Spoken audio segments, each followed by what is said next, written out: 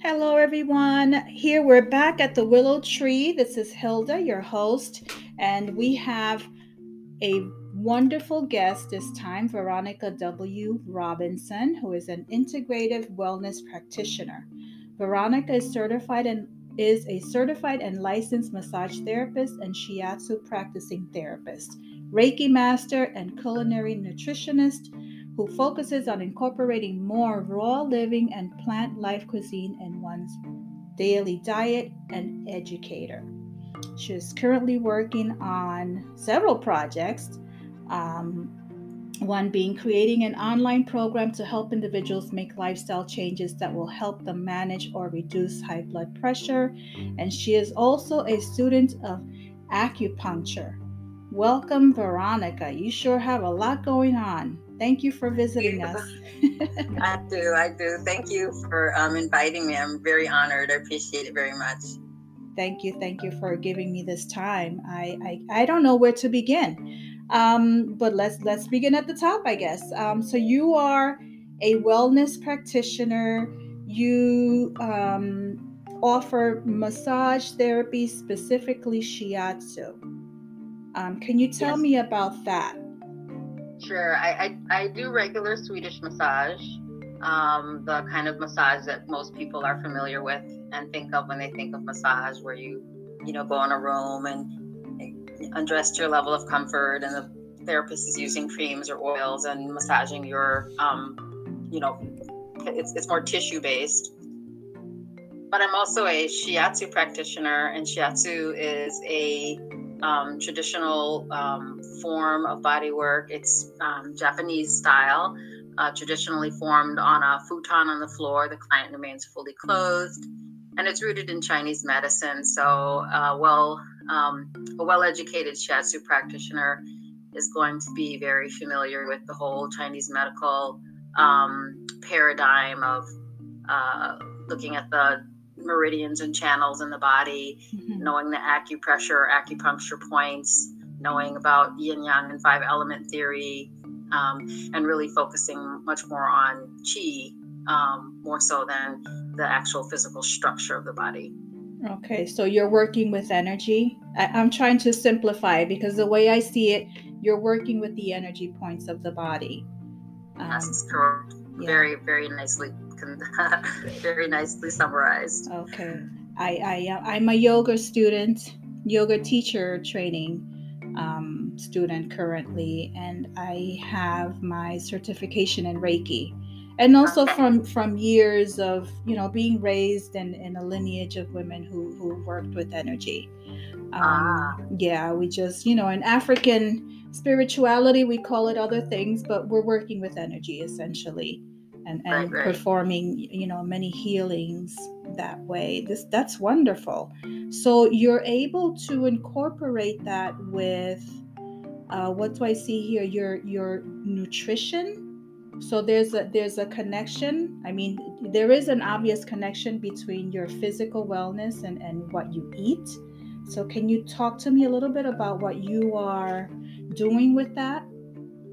Sure. So when I let me just back up a little bit. So I have a lot of training in plant-based cuisine, a lot of it in how to prepare plant-based cuisine, but also nutrition training itself. And my focus with that when I'm working with a client is many people come in with structural complaints. They have achy muscles or achy shoulders, or their back is bothering them, or they just feel stiff. Well, from my paradigm, my perspective, and my understanding, a lot of that is just embodied pain and stress that can come from your emotional life, your spiritual life, your mental life, or also not supporting your body with the types of nutrition, sources of nutrition, and things that you need in order to be functioning well. And so one of the things that I do look at when I'm working with clients is, like, what are you eating? How are you nourishing yourself? And being able to offer people some additional means of incorporating healthier foods in their diet is really an important part of what I look at when I'm working with someone. Okay, so can you give me a little bit of detail regarding what's healthy versus what isn't? Your version of it. Well, there's the standard viewpoint of, not eating white sugars and white flours and, too much meat and fat and things like that, artificial flavoring, reducing chemicals.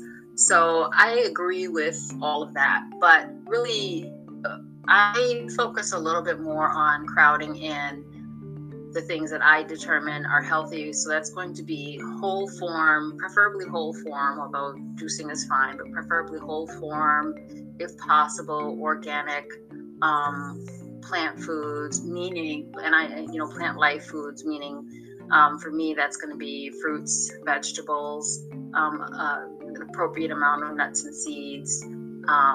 And those are the things that I primarily focus on. Okay.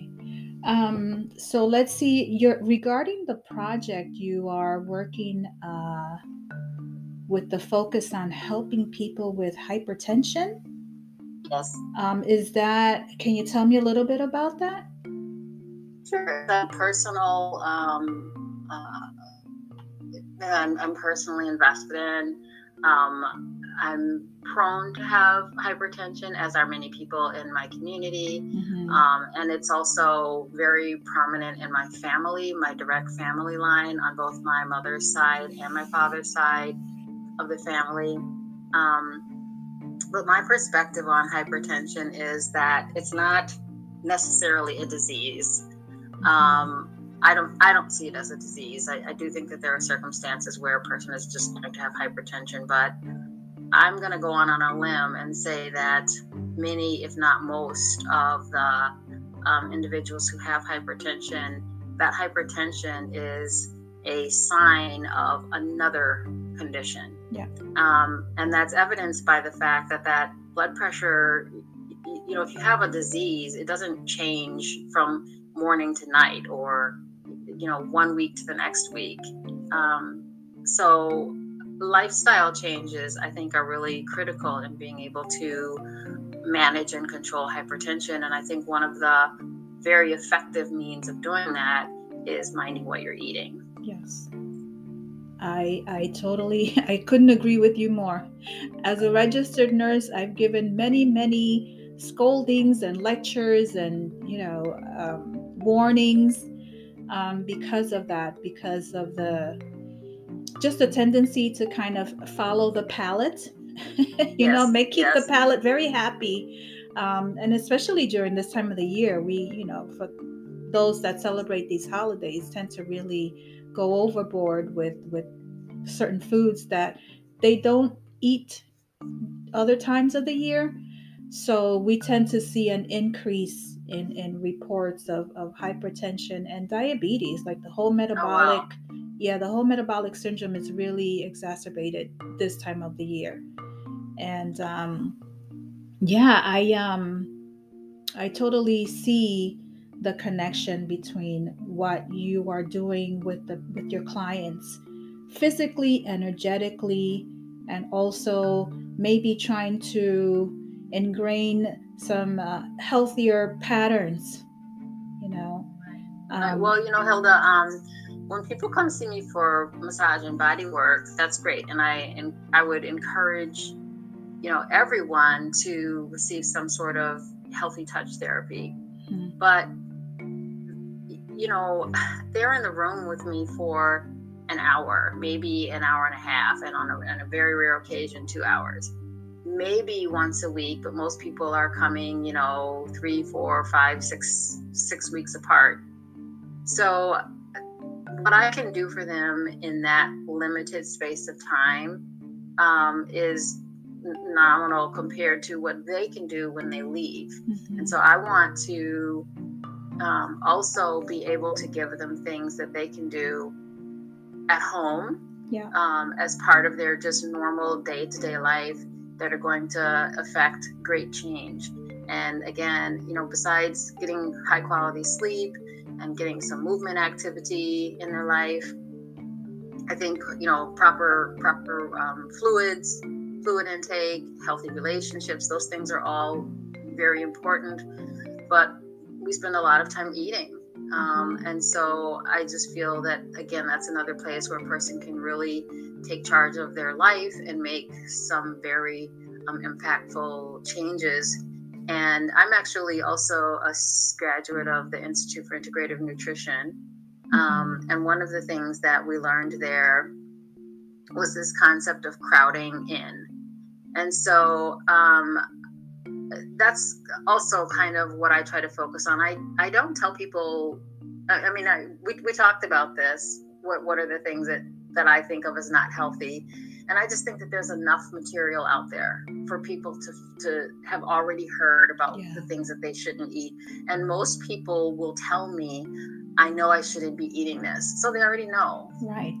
But what they don't know is that if you crowd in, again, especially whole form fruits and vegetables, you're going to be getting minerals, vitamins, water, and fiber. And you can eat so much more of that food, have less calorie density, be nurturing and nourishing yourself. And it's just a way to be able to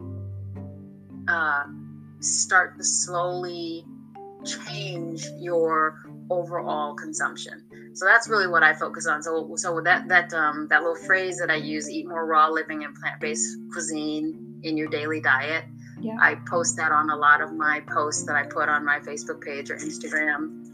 And I really mean that. And the other little part of that I don't usually say, but is do that regardless of whatever else you're eating.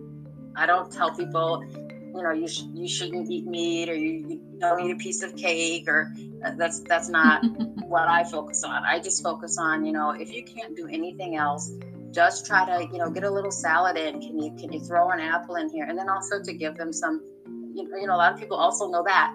They also know that because they'll say that I know I should be eating, more fruits and vegetables, but they don't know how. They just don't have an idea of how to incorporate that, or they think that means I have to have a salad every day. Some people don't like cold, vegetables. So that's another place where I can come in and just give them ideas for, well, what do you like to eat? What are some of your, just tell me 3 vegetables you like and 3 fruits you like, and I can give you 12 meals that you can make just from those things, cooked or raw. Right. So it's just a very simple way of getting people on a track toward better health. And when people, I know this from myself personally, and I've had clients tell me that when you start to eat healthier foods, again, because you're getting more fluid in your body, many people are dehydrated, you're getting the vitamins in there and the minerals and other sorts of nourishment. And if you fill yourself up on those kinds of foods, maybe you eat less of the things you shouldn't be eating, and then you do start to have positive outcomes like better sleep, your body starts to feel better, and then the work that we do for Bodywork carries through from session to session. So you don't just come in for massage and then leave, and then you're in pain for 4 weeks and you feel horrible for 4 weeks until you come into the room and get a massage. I can't perform miracles. So I try to just really, I want to work with you as a touch therapist, and I also want to give you things that you can go home and do and really, make your life more fulfilled and healthier. That's great. So, what is your take on the connection between food and inflammation? Because we know about sugar, but there's so many things that we can consume that also contribute to inflammation, which is many times the culprit of pain, behind pain. Yes, I agree. So I do think that there are inflammatory foods, and I think a lot of the foods that we quote unquote shouldn't be eating are inflammatory foods. So again, getting back to those things like white sugar, especially flours, too much meat, caffeine, just that whole category of food. I think most of those things have an inflammatory effect on the body. And then you also may that that there are things like nightshades that for some people they're very sensitive to nightshades. I'm Some sorry, people are very. can you repeat that? It broke up just a little bit. Sure. I was saying nightshades. Some people are sensitive to nightshades, so tomatoes, potatoes, and any sorts of peppers, hot peppers and bell peppers.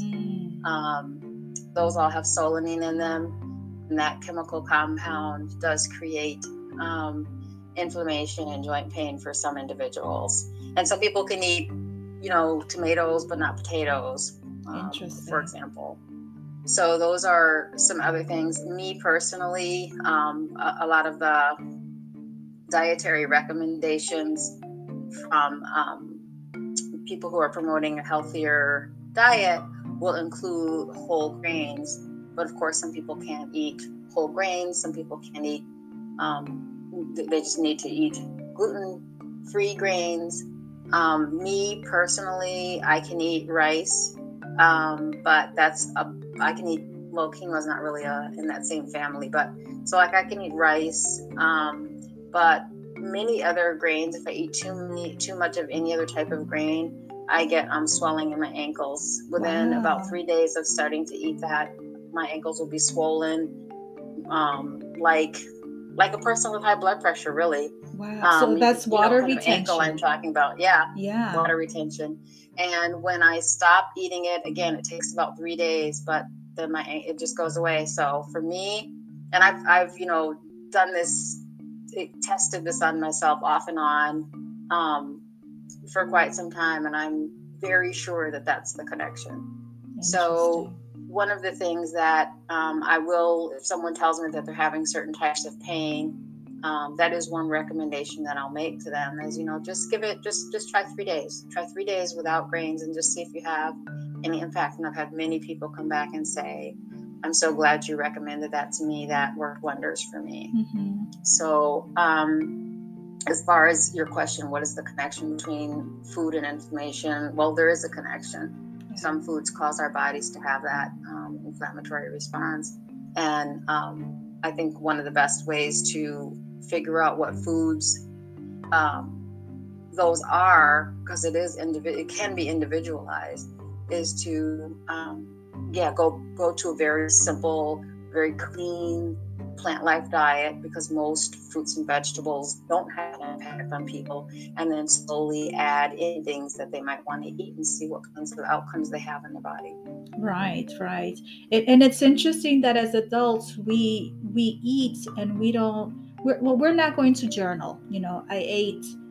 I'm Hispanic, so I grew up eating rice and beans and meat.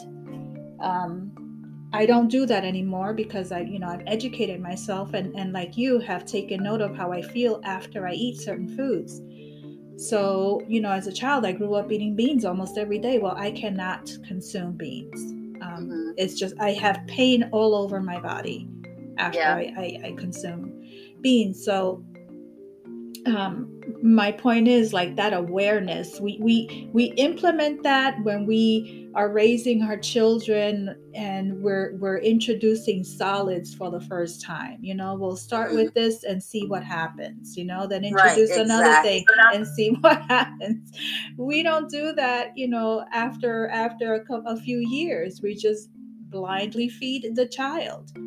And I believe we need to maintain that sense of awareness, because we're feeding our temple. That's a great example. Yeah.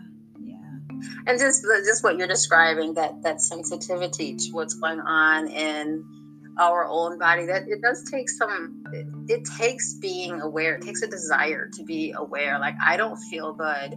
I don't want to feel this way anymore. I'm going to examine what I'm doing. And quite frankly, I think that's across the board. I mean, we're talking about food right now, but you can apply that principle in any area of your life. Something's going on. I don't feel good. I don't want to feel this way. I'm going to examine what's going on in my life. I'm going to examine my work life. I'm going to examine my relationship life. I'm going to examine the food that I'm taking. Is my schedule, am I getting sufficient sleep? Like, living a life where you pay attention to what you're doing is the way that you can start to get, this is a term I like to use, but start to get outcomes that are aligned with what you really want and how you really want to feel. Right. And if you don't know, at least pay attention how, like you said, how do you not want to feel? I don't want swollen ankles. I don't want migraines.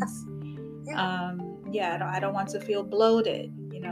So many symptoms are just accepted as, well, that's life, and that's not necessarily true.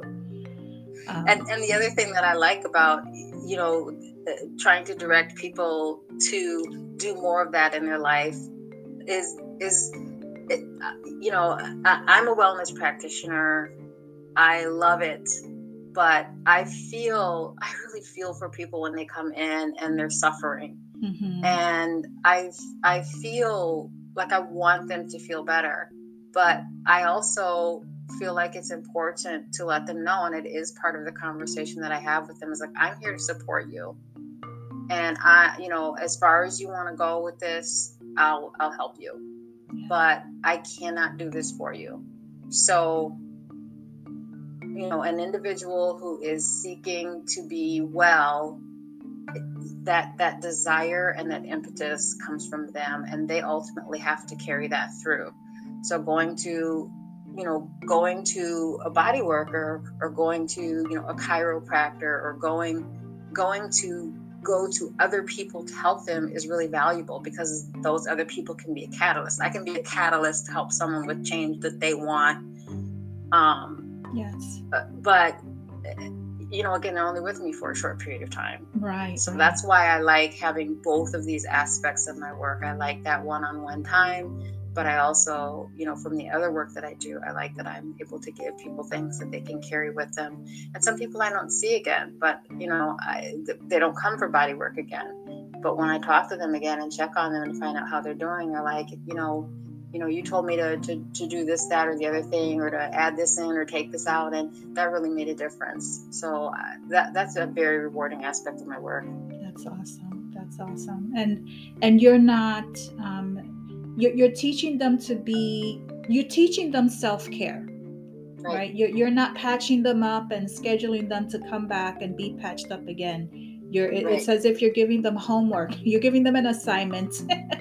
You're going to, maybe not those words, but not those words specifically, but between now and the time you decide to come back, please, I encourage you to do these things. And right, exactly. Yeah. And it's kind of funny, because in the some of the Chinese classic literature, they talk about what is a superior physician, and the superior physician doesn't have patience. Yes. Because they're able to help their client to live in accordance with the right way of living, so that they're not getting sick, or that they're able to anticipate what they need to be doing at different times and different seasons and different cycles. Whereas kind of the inferior physician is the one who always has sick patients, and they may be good at healing them, but they're not doing the work of helping them to prevent getting ill in the first place. So I keep that in mind. Yes. It's kind of a goofy goal, because like, how do you have a practice if you don't have any clients? But there's ways to stay in touch with people and help to promote their healing in advance of disease. And so that's really what my goals are. Absolutely. And I'm curious, we're going to take a quick break in a few seconds, but I'm curious about your views of the differences between East and West, those mindsets when it comes to not necessarily medicine, but the type of work you're doing. Sure. Yeah. So we're going to take a quick break and we'll be right back. Okay.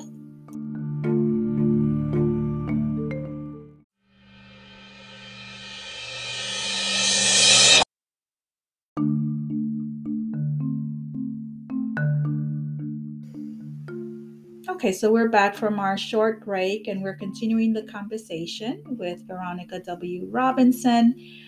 So we're going to continue talking about the differences in mindset with regards to medicine, the differences between the Eastern and Western philosophies regarding medicine, and also touch on the populations that have access and why, and the populations that do not.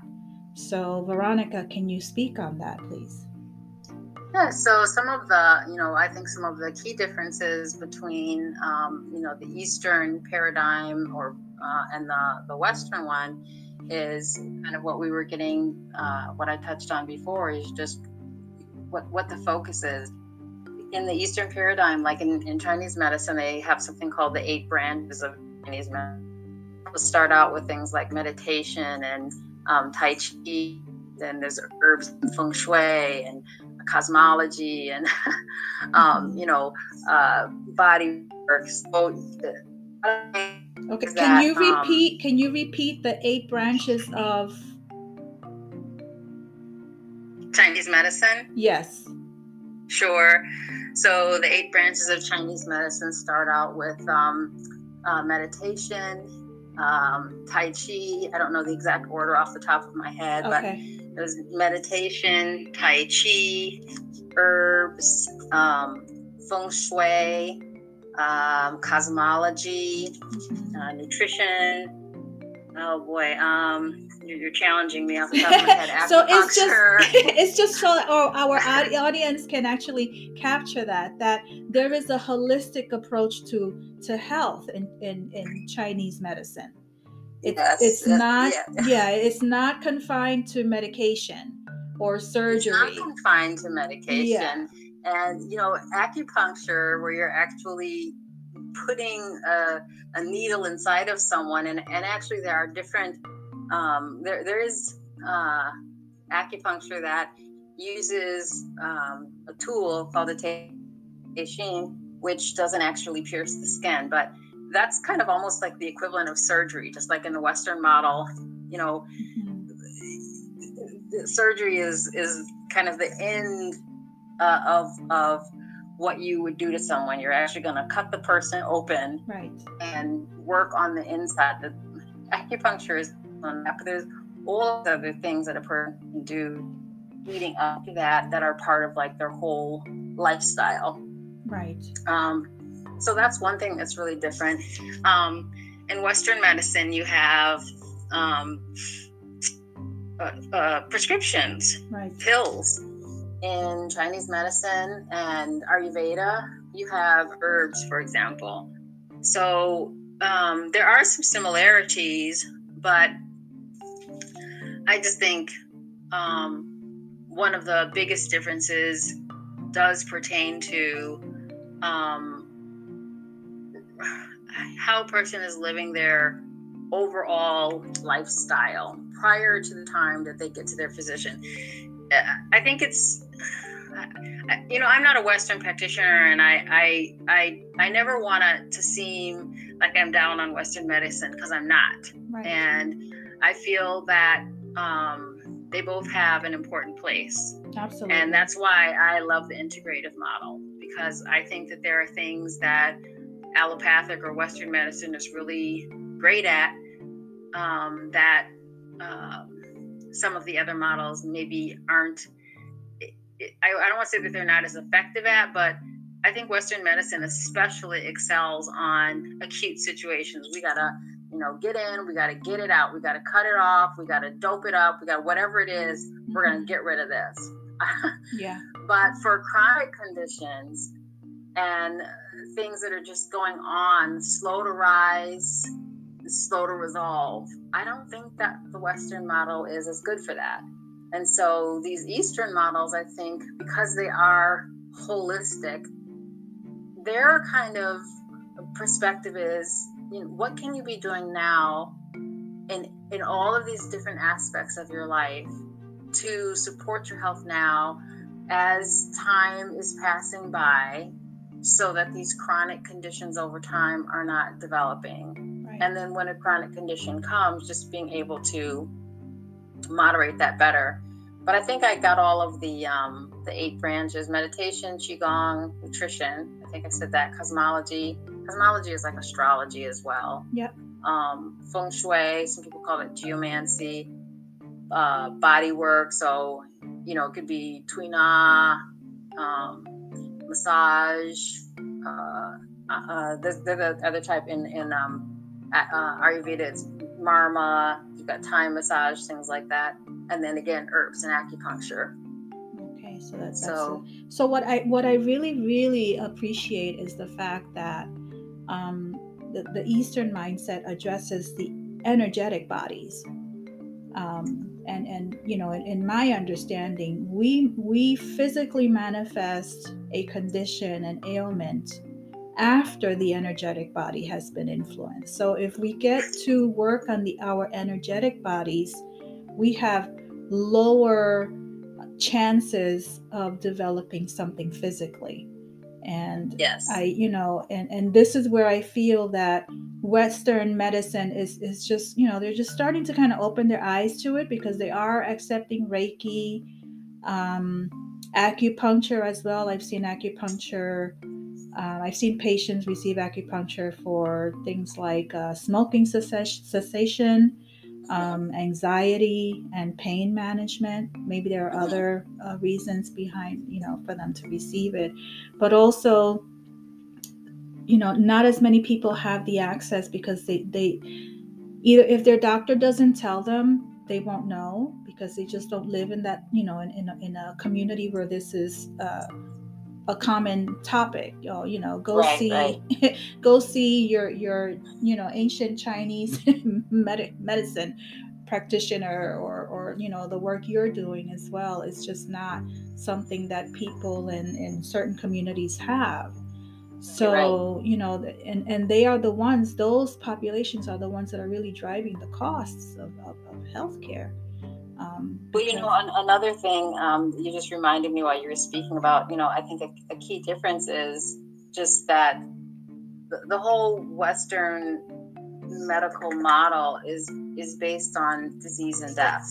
Right. And so that's what's being looked for. They're not really talking to people about health. But you don't go to your, maybe except for your wellness check, but generally when you're going to see your doctor or you're going to the hospital, it's because there's something wrong. You're already diseased. Right. You already have a problem. Right. And so then they're focusing and measuring that problem and comparing that problem in you to that problem in other people. Right. And it's just a different mindset and a different mind frame. And I don't know that if I were a person whose business was built on people being ill, right? I need people in that model. I need people to be unhealthy in order to come see me. Yeah. So of what benefit is it to me to promote people's wellness? And that sounds so horrible. Yeah. I know it does. And I feel like, someone listening to that could say, well, what is she saying? Is she saying that, as a Western medical practitioner, I don't have integrity and I don't want my patients to be well? No, I'm not saying that. But I am saying, again, just getting back to that idea that a superior, from that Chinese model, a superior doctor has no patience. Mm-hmm. Well, in the West, we're very much focused on monetizing health and wellness. Right. And if people are not well, then they're going to come and see you. And when I go see my doctor and I don't feel well, if I go see a regular primary care physician and I don't feel well, and he sees me for the 15 minutes that he sees me, and then he's like, well, here, let's try to have you take this, do these couple of things and maybe take this pill, and then go home. And if I don't come back to him, he doesn't call me. He doesn't check up on me. Mm-hmm. He assumes that I'm well. And we maybe had a 15-minute interaction, and he sent me home with something that I could take and, hopefully be better. And that's the end of it. But there are thousands and thousands and thousands of other people who are following that same model, right? So I don't know. It's such a different paradigm, and it's challenging to discuss. Mm-hmm. But getting to your point about the populations of people who don't, how this relates to your comment about the populations of people who don't have access. Many people who are going to their doctors are not invested in knowing about alternative healthcare. Yeah. That's not what they do. Right. They don't send people to someone else so that someone else can help that person get better, so that person never comes back to the doctor again. Because if all Western practitioners did that, then we could radically change the Western model. And wouldn't it be great if the volume of people who needed to go trailing to their Western medical practitioners every year was diminished? Am I making sense? You're absolutely making all the sense in the world. and I'm wondering if these same doctors, are receiving the type of services you offer, and just not offering that resource to their patients for, any reason. I don't know. Yeah. I don't know, but I'm just so pleased to know that, there are, like, here in, I know you said you're in Massachusetts, I'm in, so there are, you are seeing a little bit more of that. Like, there's one hospital, I'll call it a chain for lack of knowing the appropriate term, but there's one that you do see a lot more, I'm sure, in Reiki and that in the hospital. But the Western model still trumps. Right. Those things are still supplemental to that Western model. Right. Right. I see more openness to Eastern type of healings, like in cancer patients, on cancer centers, maybe in hospice homes. Mm-hmm. But like, these are such, like, really fixed and almost like closed environments, right? Because you have to either be terminally ill, or, and almost on your way out, Yes, or you have I was to just have going to say that. That's kind of what I was getting back to, like, why, like before the person got cancer, before the on deathbed, why were you not referring them to someone else who might be able to have helped them change their diet or change their lifestyle or something like that? Right. The best model is going to both. Right. It's like it's like the strongest household has mom and dad. Right. That looks, get into that issue, but however that looks, that comes from a very traditional family, woman and man, and so however that looks now, but just that we'll call it yin and yang. The best the best household has yin energy and yang energy. Whoever's spewing that out, right, whoever's bringing that into the home environment. So it's the same way. I just think that the best healthcare has right. both. We're examining our lifestyle, and then we're also having access to, if we do get sick, if somewhere our lifestyle puts us in a position where we're vulnerable and we do get sick, or we have something in our genetics and we do get sick, then we also have practitioners that we can go to who can help us right with that as well. Right. So I think both are best. Both right, because one is a sustainable maintenance, and the other is like a safety net. And that's how they would complement. But then we need our communities to become aware of that as well, so they can. It's something. Go ahead. I'm sorry, I didn't mean to speak over you. No, I'm just saying, if it's something that patients in numbers and really impactful numbers start making these demands, I believe things can shift. Yeah, I think it's there's more of that coming along. There's more again, just more of an integration. I think one thing that worries me and concerns me with that a little bit is what something that concerns me when what used to be called complementary or alternative medicine, when those models move into hospital environments or into clinics. The thing that concerns me about that is that they have to amend how they were working before to fit that model and be acceptable. In that environment, I totally agree. In that environment, Yeah. right. And so it changes the way the service is delivered. Right. It changes the things you can say or the things you can do. Right. And so it I think it has the potential to rob those alternative, or whatever word you want to use, models a little bit more. You can kind of think about this like with what happened with Chinese medicine. I mean, originally Chinese medicine, and I'm not saying it's all bad, but originally Chinese medicine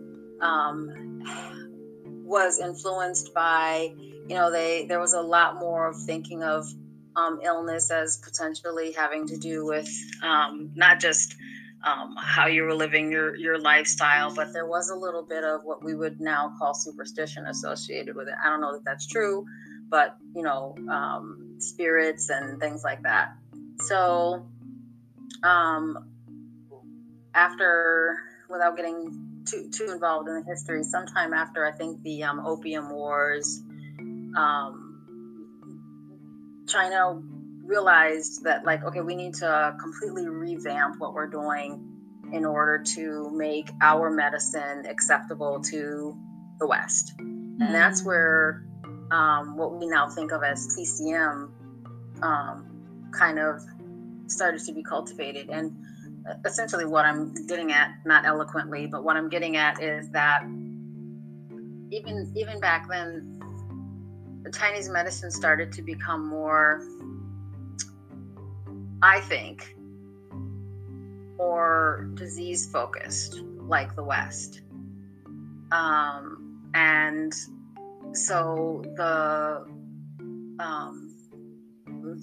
getting back to focusing more on, less on disease, less on using acupuncture, for example, as, I'll go see my acupuncturist because I have a cold and I want them to fix my cold, or I'll go see my acupuncturist because I have cancer. Those are Western diagnoses. Right. Chinese medicine is based on, looking at patterns and lifestyle and things like that. But the models change. They're trying to be acceptable to what is mainstream. Right. But then there's bad in that. But it's something that people should be aware of as they do that. And I have often looked at massage therapy jobs at some of the hospitals here, but reasons I've decided that that's not really the route I want to go. I like having private practice because I can offer services that people need in a way to offer them. And for the communities that I live in, the aging populations, for example, downside of that, in order for me to stay viable as a practitioner, I have to charge more. I don't accept insurance right now, and so that's a challenge right there. Is I want to be able to get these services out to some of those populations that might really need them. Right. But just doing that in a way that makes my business sustainable and makes it affordable for them to a degree where they can come with regularity, that's challenging. Exactly. And just getting back to, what is mainstream? Well, that was created.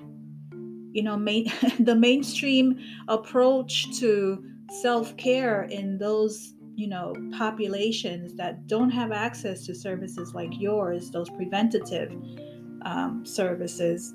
Well, that was created, those communities were created intentionally without that access. So I think like the most, from my own experience, the most that I could do was educate, educate. Well, this exists, these are the benefits that I know of. I've received acupuncture. I know acupuncture works for sure.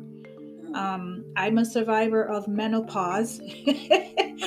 And I went through, I had symptoms for maybe 2 weeks, and I saw my practitioner, and, acupuncture and herbs. I mean, I was done in 2 weeks. Like, Yeah, no that's more great. symptoms whatsoever, ever. I never had hormone therapy, I never had any of those complications. So, but that's because of my mindset. I want to go out and figure out, well, is there another way of doing this that will not require, any kind of manipulation to my internal organs? Right. And you know what else, Hilda? There's another piece here. Like, let's take something like cupping, right? Yeah. Michael Phelps, the swimmer, kind of catapulted cupping into the mainstream. And then the massage world really jumped on it, and massage therapists started looking at cupping as something to incorporate into their practices. And because Swedish massage is more of a mainstream type of massage, cupping, they helped to bring cupping to people's attention, along with the fact that, more celebrities were doing it. So here we have this treatment method that is has been a part of Chinese medicine for forever. Right. But guess what? Cupping is you find cupping in as a folk medicine all around the world. Greece, Yes. Africa, Russia, Europe, all around the world. And so it's the same thing with herbs, right? So we have these practices that are part of folk tradition, ways that people can help with some healing in their own communities, but that folk medicine was looked down on. Right. And so what that did is it created populations of people who were completely dependent on their doctor. Yeah. Which, again, the superior doctor does not want a group of, all dependent patients. So I think that's a piece of that too. Some of that folk medicine, as we look back in time, we find things here and there that we're like, oh, oops, that was dangerous. Glad that people aren't doing it anymore. Glad that we had the science available to help people learn that, yeah, you shouldn't be doing that. I was just listening to something the other day about Chinese emperors being found with cinnabar. I can't explain it well, but at any rate, this cinnabar had some sort of poison in it. Mm-hmm. So there are things like that. People who were taking medications that were potentially dangerous. But you look at like Native American Indian herbs. There are herbs that to the West are like, oh no, that's a poison herb. You shouldn't take that. But they weren't used. They weren't poisoning people when they were being used, because there was this knowledge about how to use them. How to use them. So there's this loss that has kind of occurred with folk medicine. That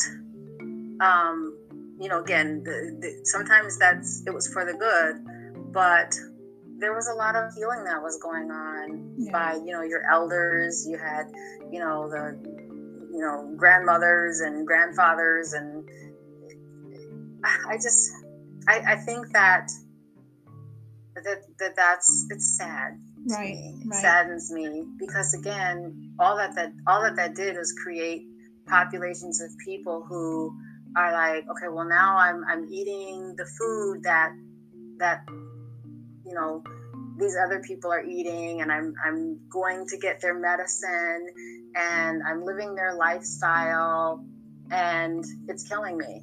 And I don't know how to heal myself other than to go to their doctors, and then their doctors are giving me pills and telling me, if you don't do this, that, or the other thing, you're gonna die. And Yeah, which many times is I inaccurate, and people return to folk medicine and heal themselves anyway. But Yeah, like, the what I'm getting at, and the reason why I'm always kind of like hesitant to say this kind of thing is, again, because I don't want anyone to say, well, you're completely trying to devalue and misrepresent Western medicine.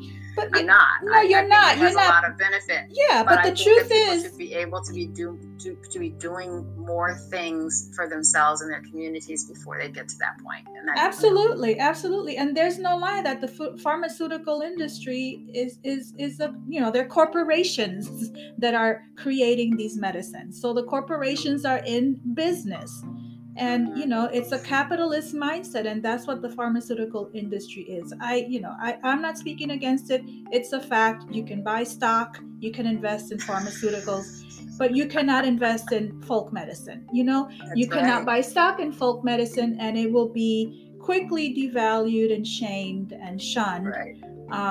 Meanwhile, you have the pharmaceutical industries giving you these pamphlets whenever you get a medication filled, showing you of all the side effects and contraindications and possible death results from taking that medication. So no, there's nothing to hide. It is all there. It's all true. But people are making a conscious decision to go in a certain direction, and that's where I Yes. feel the education needs to happen.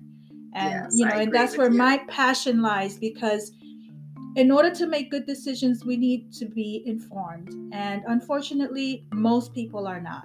So they go and they trust, in the past, we had our elders, we had quote unquote our witch doctors, our someone that was, designated within the community to be the healer.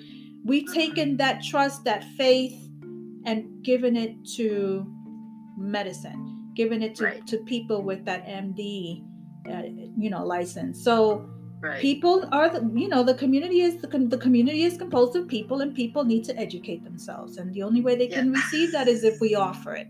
So Yeah. we need a quick break, and then we're going to come back and continue this, because this is a very important discussion.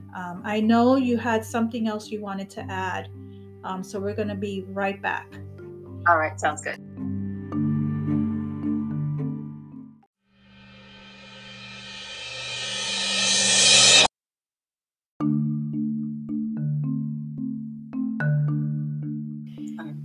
Okay, so we're back from our brief break, and we're going to continue our conversation with Veronica W. Robinson.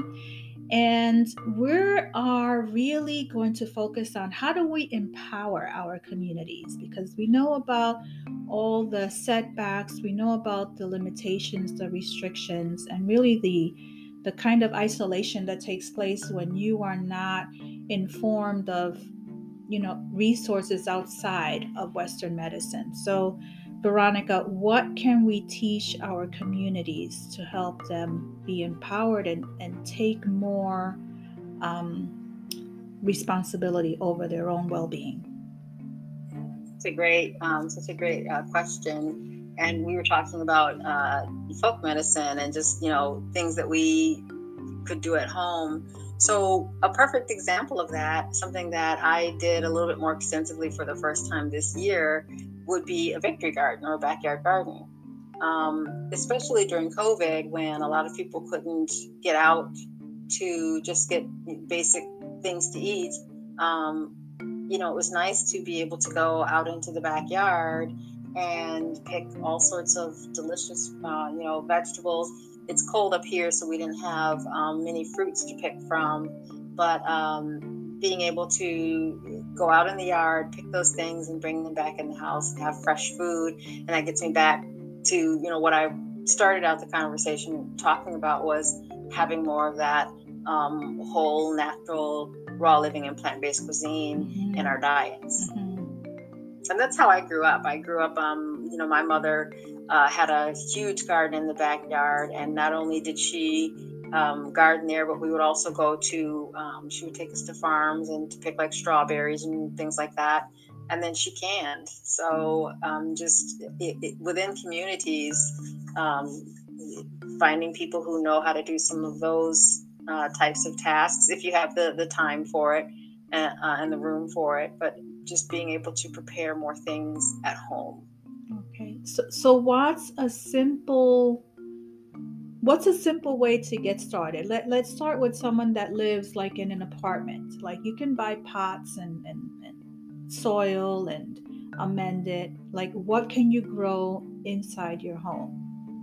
Yeah, that's actually, you're exactly right. So if you were an apartment dweller, even if you didn't have a balcony, it's a little bit harder because you have to have a decent source of light, but you can also purchase some indoor lighting that's appropriate for plants. But you can grow lettuces. There are some plants that are specific for pots. Now, I don't do a lot of that, so I can't tell you exactly what those are, but I know that there are tomato plants, for example, that are for growing in pots. You can even purchase, I've seen small like orange and lemon trees and things like that you can grow indoors in a pot. So with a little determination, you can certainly have some, again, like fresh lettuces and fresh herbs and a few other fresh items that you can have in your home. And when we started out, I said, even if it's just a little bit, just tell me 2 or 3 things that you want to eat, and you just start there and incorporate some of those things. And greens are great because they're going to give you a lot of vitamins, chlorophyll, good for your iron, vitamin C, and then you're going to be getting water, fiber.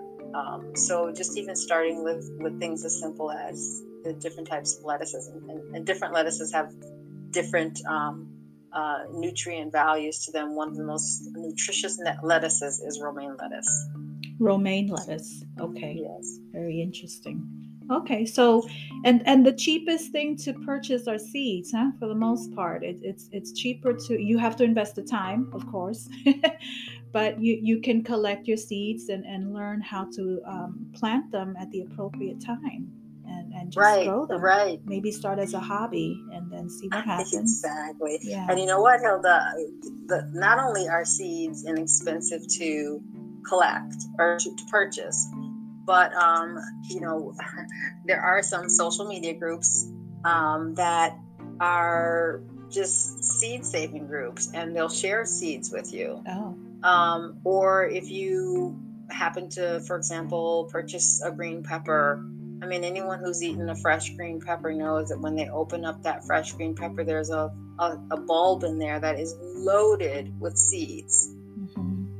Every one of those single seeds, is going to be a plant that is going to grow many more peppers that is loaded with seeds. So the way that nature is, I mean, it's just so abundant. What you need is right here in the earth. So it's accessible, and it's a good place to start. It's a great place to start. You can get your own seeds. You can learn how to compost, so you don't just throw away all the scraps when you prepare your food, or you peel the orange peel. You can utilize everything. Even you can compost indoors now inside of a bucket. People are doing that. And YouTube is a great resource for different ideas of what to do with, like you mentioned, the orange peels. So when I have orange peels, sometimes I'll take the orange peels and let them dry a little bit, and then have them later for tea, or there's all sorts of things you can do. You can take orange peels, and when I was a girl, you could take an orange and stick cloves in it and make some sort of room freshener. But you can just YouTube. I have this thing. What can I do with banana peel? You can make you can dehydrate banana peel. I haven't tried this myself, but I know that you can dehydrate banana peel, which is edible, and make it into like a pseudo bacon. With the right Really? types of seasoning. Yes, you can do the same thing Interesting. with eggplant. So there are some things that you can't eat, and nobody's come up with an idea, and you're going to throw that in the composter. But even then, at least you're returning it back to the soil. Right, right. Reusing. Yes. And that's one thing I also admire, going back to the Chinese approach, holistic approach to living. It's like there's a certain degree of simplicity, Yes. utilizing all of your resources, but there's also a degree of simplicity in there that like generates a certain balance. So I think that it's really wonderful. I really appreciate the work you're doing, um, and how you're adding more and more to your portfolio, studying acupuncture, another layer. So Yes. you really have a really deep and solid understanding of the human body at this point. Thank you. Yeah. Thank you. So when your clients arrive, I know they're in wonderful hands. Um, I really, it's work, like I said, that I really love, I really enjoy, and it's an honor to be able to be invited into the wellness journey of other people's lives. Awesome. So let me ask you, what are 3 simple everyday things you can offer our listeners to implement in their lives starting Hmm. now? Well, the first one I would say is definitely consume more water. And ideally, you'll be getting, good quality water, and just drinking it straight. But you get water even in the fresh fruits, vegetables, like I mentioned, that is a source of water. But taking in more fluids into your body is really important. The next one would be to crowd in more raw living and plant-based cuisine and plant life cuisine. And again, that's primarily focusing on fruits and vegetables. So pick pick 1 or 2 favorite fruits. Maybe you like apples and raspberries, and pick 2 vegetables. Maybe you like broccoli and carrots, and just start from there, and make sure that each day I'm going to have 1 apple in the morning, and I'm going to have some berries for my dessert, and then I'm going to make sure that I've got broccoli on my plate, and I'm going to take carrots with me to lunch. And just do that for just a week, or maybe just say one meal each day is going to be my fresh meal. So I'm going to have 1 meal that's going to just be, I'm going to chop up some carrots and broccoli and raspberries, and kind of do a little mix of that. Or I'm going to you can kind of mix and match those things. I think I initially started out with 3 and 3 or 4 and 4 because it gives you a little bit more variety. But just mix and match things up and play with them, or make a smoothie out of them, or a juice. Just start small, so that you're not overwhelmed. And then I think the third one is make sure that you're getting rest. And rest is not only sleep, but rest, like downtime. Right. Whether it's that you get up a little bit early in the morning and you have that quiet, peaceful time in the morning before everyone else gets up, where you can just allow your mind to kind of flow free, or later in the evening when everyone else has gone to bed, or maybe over your lunch hour, you take your carrots and your apples and just go for a walk and kind of sit outside and get a little sun and just have some downtime where you're just away from opinions and voices, and can just let your own mind just be free. Right. I think that there are some really key pointers for health. And those are all readily accessible. Right, and free. Yeah, and free, and you don't have to plan a vacation to get rest. Exactly. We need to unlearn that mindset. You don't need to plan a vacation to rest. Well, exactly. Thank you so much, Veronica. I really, really appreciate the time we've spent together. How do we find Me you? too. How do we locate you and your services? So you can find me. I have a website, veronicawrobinson.com, which is mostly focused on bodywork, but you can see me for any of the things that we discussed today. I'm on Instagram at veronicaw.robinson, and you can actually find me on Facebook under at Shiatsu Milwaukee or at Raw Foods Milwaukee. Awesome.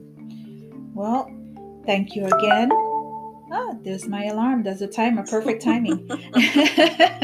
Okay, so thank you once again. We may come back and revisit what you're doing because I'm curious about the acupuncture piece of it. Thank you, Hilda. Yeah. It was a pleasure. I really appreciate you, and thank you for the honor. Thank you so much.